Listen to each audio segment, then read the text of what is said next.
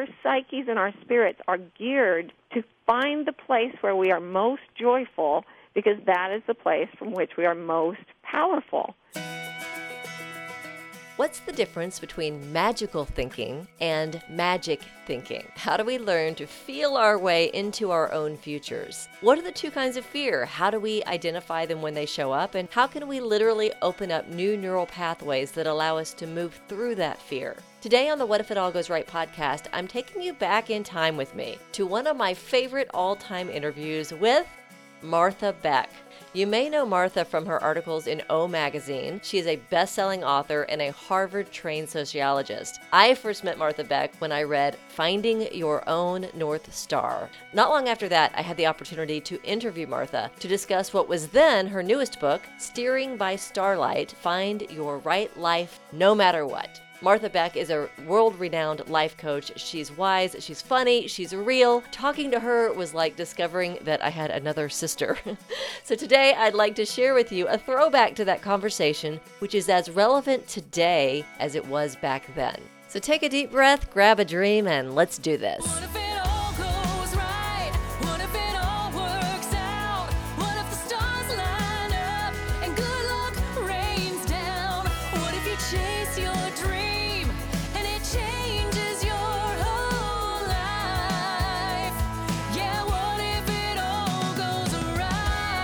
I'm Mindy Audlin. Welcome to the What If It All Goes Right podcast. If you enjoyed this program, I invite you to subscribe, share a comment, and share it on your social media. Today, I am sharing a throwback to an interview with world-renowned life coach Martha Beck. Martha has a new program out called Think Like a Wayfinder, 4 Steps to Your True Self, and you can learn more about that at marthabeck.com.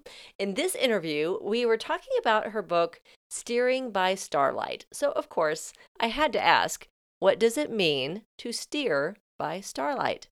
Well, I wrote a book when I first started doing life coaching. I came out of Harvard to be a sociology professor and then switched to life coach, which I'm sure if they had known what I was going to do, they would have rescinded my degree. But I started using the image of the North Star as symbolizing a part of each of us that knows our destiny, and it's sort of an inner North Star. And so I used that metaphor for my first book, and then I coached for 15 years using the image of finding your own North Star. And what I realized was that people who did that started living these amazing lives. And after years and years of watching them, I wrote this book, Steering by Starlight, to say, here's what happens when you start following your own personal North Star. You start steering, and your life is steered by forces that are not really of this world, and magical, miraculous, wonderful things happen. And I finally just decided, after 13 years, I'm going to write it down.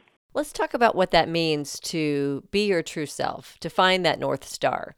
In her first book, Martha wrote about the socialized self versus the essential self. What's the difference? And the essential self is like what you were born with in your genes. Like if you have a certain type of talent or an interest in music or athletics or whatever, that's genetically what you prefer, and you need to go with your genotype. I was being very social sciencey about it. But then I realized over the past 10 years that people's genotypes are susceptible to things like death or dementia or paranoia, and those things aren't really the true self, even though they're genetically programmed in. So I started to notice that there is a different self that is not even part of the body, and I call that the stargazer. It's the part of you that never loses sight of your destiny. Even if you went crazy, this part of you would still be just steadfastly focused on what is right for you. And so getting to that's the point of this book. So what sorts of mystical, magical, miraculous things begin to happen when we step into that stargazer self? Oh, it's so cool. I mean, one of the things, it's so funny that we even take that out of our experience in our culture. We're the only culture in history, modern rationalist culture, that takes away the mystical component of human experience. And the fact is, almost everyone has mystical experiences. We've just learned not to pay attention to them. So it's kind of like suppressing sexuality in the Victorian era.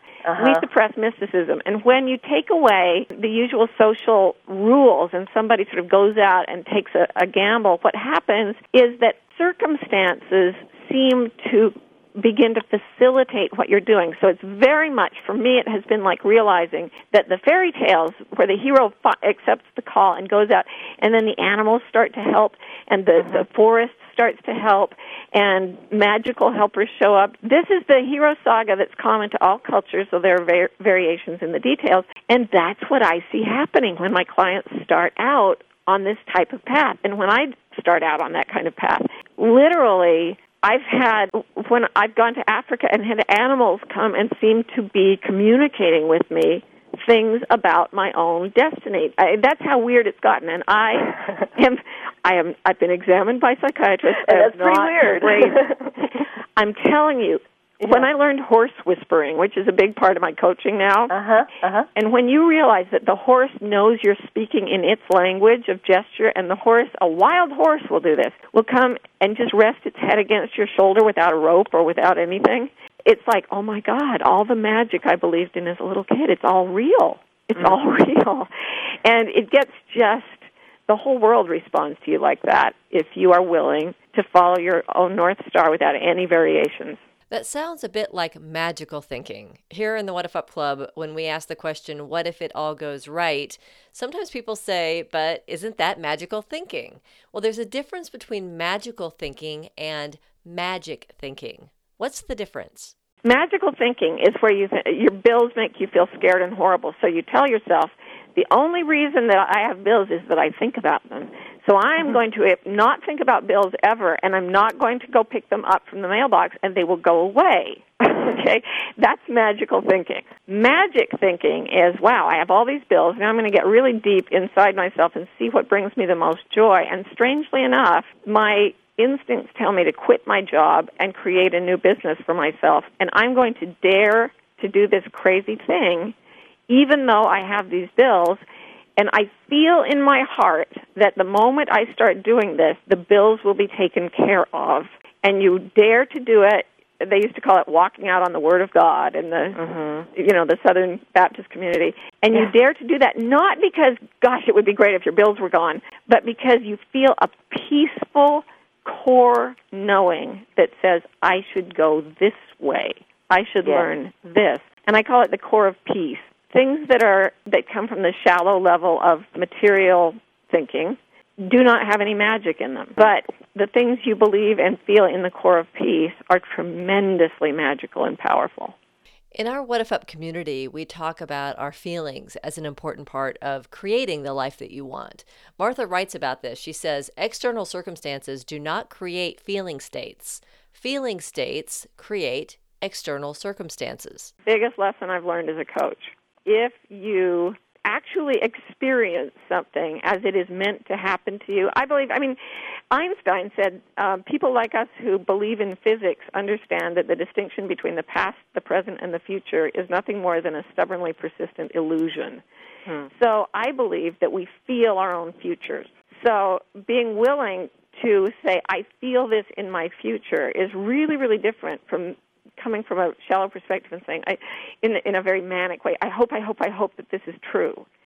So we can feel our way into our future. And when those feelings are manic or panicky or anxious, we have the power to go back in what we call the creative cycle to change the way we are thinking so we can create a new way forward. Your thoughts are entities. And quantum physics, Einstein looked at relativity on the very big scale of things. Well, quantum mechanics on the very small end of things, the physicists tell us, all matter is basically just energy, and thoughts are energy. And it's been well tested that our thoughts can actually affect the physical universe, not in really grossly obvious ways, but in laboratory experiments, we can affect things like random number generators just with our intentions. So there's something, people are waking up to this incredible power, but learning to use it is a little bit like learning to ride a bicycle or ice skate or something. There's a balancing that has to occur. There's a certain finesse that you need in order to keep from just falling into magical thinking, which is totally ineffective. Well, and that's where the process begins. So in Steering by Starlight, you talk about it is a process. It's a metamorphic process, and you even compare it to like the caterpillar becoming the butterfly. Right. So tell us a little bit about that metaphor. Well, the interesting thing about caterpillars becoming butterflies is that they don't just hole up in their little cocoons and grow wings. The first thing that happens with many species of caterpillar is that they go into their cocoons and they completely dissolve into a liquid. So if you cut open the cocoon, you would see nothing that looks even remotely alive, and it's just a soup. But given time, it reassembles the DNA, gives that soup a set of instructions for reassembling themselves into a butterfly. It's a total miracle, and I believe that there are many times in a human life when we go through a similar experience with our psyches. So our psyches our egos, our thought structures have to melt down entirely, and it is like dying because conceptually your mind is giving up everything it is, and it feels like a death, and it's scary as a death, and it requires grieving like death, but the joyous part of it is we get to be reborn while we're still in these bodies and experience becoming a new creature over and over and over again as many times as it happens to us if we know how to submit to the process. So that's part of what this book is about. Well, at this point, I had to laugh because I was very familiar, and still am, with the feeling of that goopy mess of transformation. It can be terrifying, especially the first time it happens. But what if it gets easier each time we are willing to go there? Once you've been through it a few times, it's less terrifying. Yes. And I teach my clients to say, oh, this is melting down. I'm melting down again. I hate it when I melt down, but I'm just going to allow it to go forward. So this brought up the topic of surrender. And not surrender to horrible fate, not surrender to horrible people, but surrender to what is happening to you at the moment, and surrender, this is an odd thing, but a surrender to believing what you wish were true is true. I really do believe that one of our biggest jobs is to believe that what we yearn for is the truth.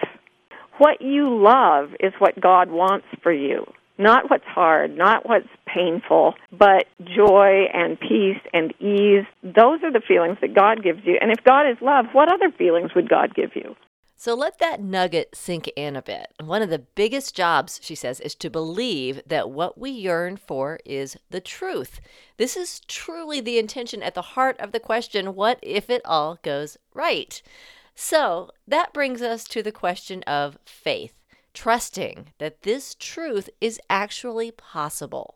But to me, faith now is you trust that this moment will take you to the place you need to go if you allow it to be as it is without any resistance whatsoever. The first time I really articulated this was when I was pregnant with my son, and he had just been diagnosed with Down syndrome, and I had chosen not to end the pregnancy because it was very late in the pregnancy. But I was absolutely terrified. I didn't know if he would die, and I was 25 years old. I wasn't like a seasoned veteran ready for this. So I remember putting on a recording of the Jungle Book, the Disney copy of the Jungle Book, for my daughter, who was 18 months old. And there's a song in there where this snake is trying to hypnotize Mowgli, and he sings this song called Trust in Me. Mm-hmm. And I remember sitting there, and I heard these words, trust in me, trust in me, trust in me. And for the first time since the diagnosis, I started to relax enough to fall asleep. And I just yearned to trust.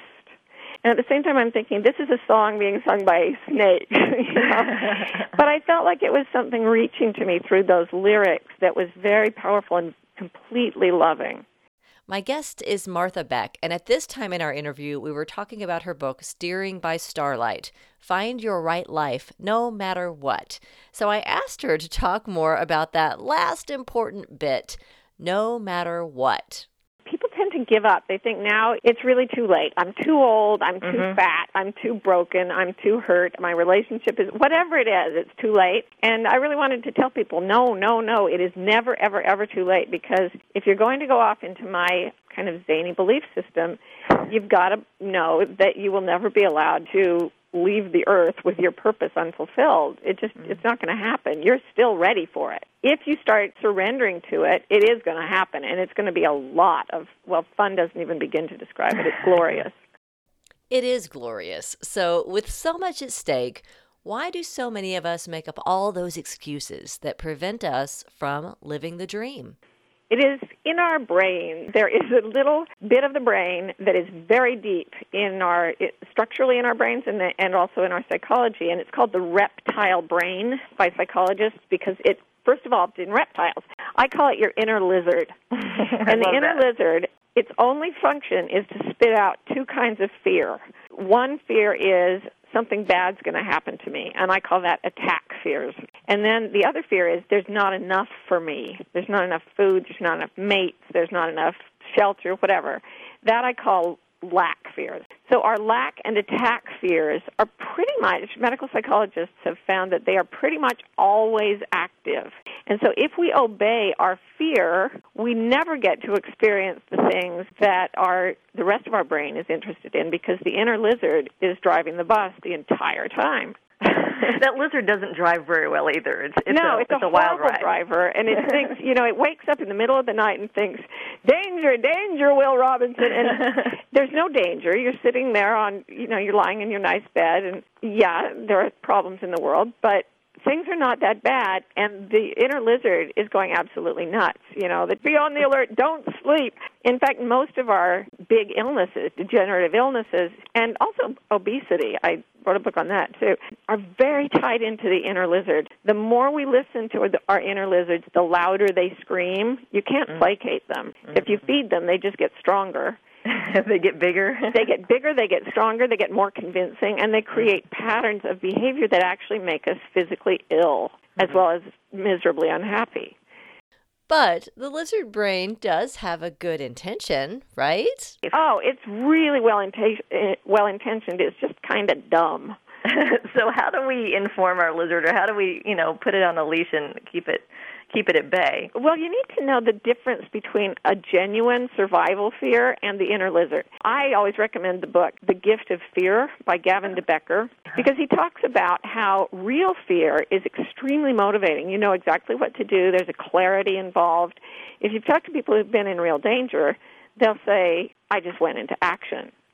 There wasn't even time to feel that kind of panic. However, later, when the danger is past, I sat for years gritting my teeth and brooding about how it might happen again. The real fears that are helpful actually feel healthy. It's like I said, magical thinking that doesn't work feels manic. So does unfounded fear. It feels hyper and anxious and without any action implication. If you feel that way, you're listening to your inner lizard, and the fear is not real. And you need to be able to watch that fear, and watching it and sort of laughing at yourself, oh, there goes my inner lizard, that actually physically changes the structure of your brain. Observing your own fear without listening to it changes the brain so that you become less and less afraid.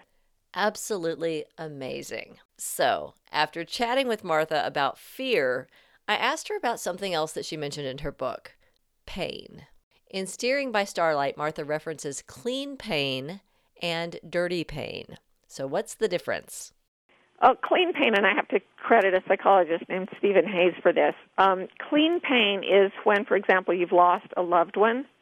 There's no way to just be happy about that. So you'll grieve that. Or if I came up and smacked you in the head and it physically hurt, that's clean pain. Dirty pain is pain that comes not from events but from thoughts about events. So if I smacked you in the head and then walked away and you sat there thinking to yourself, it's all my fault, I'm a bad person, or all women hate me, or what if she does it again? Yeah, what if she's coming back any minute and she's bringing a friend, whatever. That's all dirty pain. And animals don't feel that because they don't have the ability to think abstractly. So they're much more peaceful than we are. And they actually are closer to their destinies, I believe. So how do we dig ourselves out of those dirty pain dungeons? An easy way is just to say, okay, what's the belief that's driving this? Now, think of as many reasons that it's not true as you can possibly come up with. And just starting to think through reasons. I was just talking to a woman who said she wanted to follow her intuition, but she was afraid to. And I said, what's the frightening thought? The frightening thought that she would be pulled into, bankruptcy. So I said, and that's a classic lizard fear. But just to say, why will you not be dragged into bankruptcy? Well, let's see. It's never happened before. I've always had plenty of money. Something always came to help. I've had this fear for 25 years, and it's never once come true. I have a good savings account and a life insurance policy on my husband. You just keep thinking logically, and it actually creates neuron paths in the brain that are different from the fear-based neuron paths. So it strengthens the calming part of the brain and takes strength away from the fearful part of the brain. And that's why we like to say in the What If Up Club, practice makes progress. I'm talking with Martha Beck about the different stages of living your ultimate life. And one of those stages that Martha writes about is dream time. Tell us about dream time.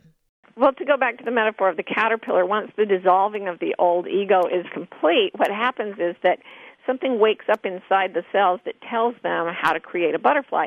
And what usually happens for humans, since we're talking about the melting down of a belief system, is that the new ideas about what we are to become start to show up in our night dreams. Excuse me, I've got two dogs going completely bananas here. That's the great thing about living your dream life. You get to have your dogs right there, right? Yes, I write about their frequent interruptions in the book because it's everywhere.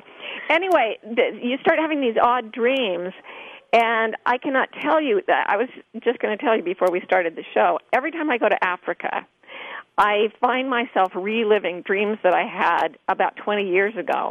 Wow. I had these very vivid dreams, and I thought that they were all symbolic images because they were, like, impossible, like elephants on a beach with penguins. Turns out they were all real. They're all real, and I wrote them down. I drew pictures of them because they were so intense. And 20 years later, suddenly, I'm ending up in the middle of these dream scenes, and I long ago had dismissed them as symbolic.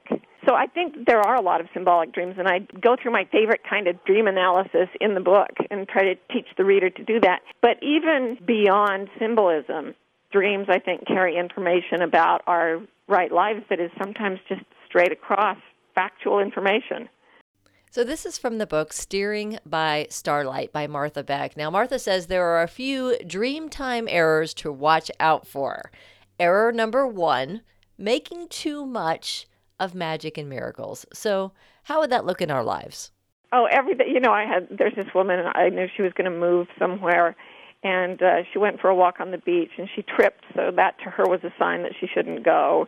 All these, we get into this magical thinking. If I turn around 3 times and close my eyes tightly, then my baseball team will win, we start, when you have a few dreams that are like precognitive or deeply symbolic of something wonderful. And then you may have a dream just because you ate something strange. Yes. You do not have to, it's not all of a sudden every single bit of it, fraught with meaning. That can be a little exhausting. Yeah, because some of it's just ordinary dreams. There's not a lot to it. But when the real dreams come, the big dreams, as Jung called them, they have a very different feeling. And again, they're characterized by that deep peace. So that's dreamtime error number 1. Dreamtime error number 2 is making too little of magic and miracles. We come from a culture that, they were coming off things like the Spanish Inquisition, where people were killed for not believing the right religion. The rationalist founders went a little too far the other direction. They said nothing that is not physical exists at all. And boy, did I get a dose of this in 10 years at Harvard. You just don't talk about having any mystical experiences. And that really robs us of part of the legacy of being human, and it's been acknowledged in every culture except rationalism. All over the world at all times and places, and rationalists say, well, that proves that it's just a brain phenomenon. Well, you know what? All cultures say they see the moon, too, and that doesn't mean that the moon is a brain phenomenon. It means there's a moon. Right. And in this case, it means there's a mystical world. There's a mystical level of perception. At this point, we talk about creating what Martha calls a star chart. So how does that work? You go inside and you read what is written in your own soul. And it's written in the language of desire, which is such anathema to many Christians and also many Eastern religions. They'll say, no, desire is the root of all evil. Desire is the beginning of suffering. Actually, that's not what the masters taught. They taught that attachment to desire is the root of suffering. Becoming obsessed with what we desire and saying, only that can make me happy and I will not let go. That can get you crazy. But if God is love, which I believe, then moving toward God means moving toward love, and that is delicious. It is what we all yearn for. So you go inside and you read the chart that is written in the language of yearning in your own soul, and you find a way to believe that what you yearn to be true is possible, and you open yourself to the possibility, and that's when the magic starts. I love it. Bring on the magic. So, how do we take the first step? Yeah, you vividly picture the thing it is you're yearning for, and then you speak the magical spell or prayer, whatever you want. And the prayer is, thanks, I quit. Thanks, I quit. And the thanks is an expression of gratitude because it's like, okay, I've ordered that. I know it's coming. Mm-hmm. And the I quit is releasing attachment so that you give it permission to happen. And I don't know exactly the mechanics of this, but I can tell you after 15 years of watching people's lives through a microscope, I completely believe that this works. That if you find what you yearn for deeply, and it may be a Mercedes, but it's probably not, right? Yes.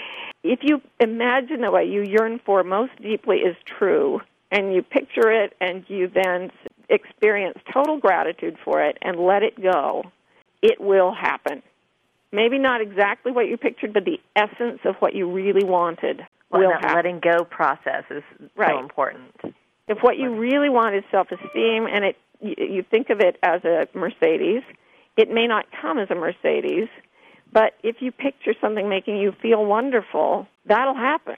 And it will take the form that is most beneficial for you. Thank you to Martha Beck. I hope you've enjoyed this throwback interview and captured some inspiring ideas to help you steer by that North Star. You can check out more books by Martha Beck as well as her new program, Think Like a Wayfinder, at marthabeck.com. If you'd like show notes for today's episode and future episodes of the What If It All Goes Right podcast, you can subscribe at whatifup.org. While you're there, what if you join us? The What If Up Club is a nonprofit organization on a mission to elevate humanity by spreading hope, building connection, and inspiring positive change. We would love to connect with you, bring your good ideas to life. I'm Mindy Audlin. Thanks for tuning in. I will see you next week. In the meantime, what if you follow your North Star? What if you tame your fears? And what if it all goes right?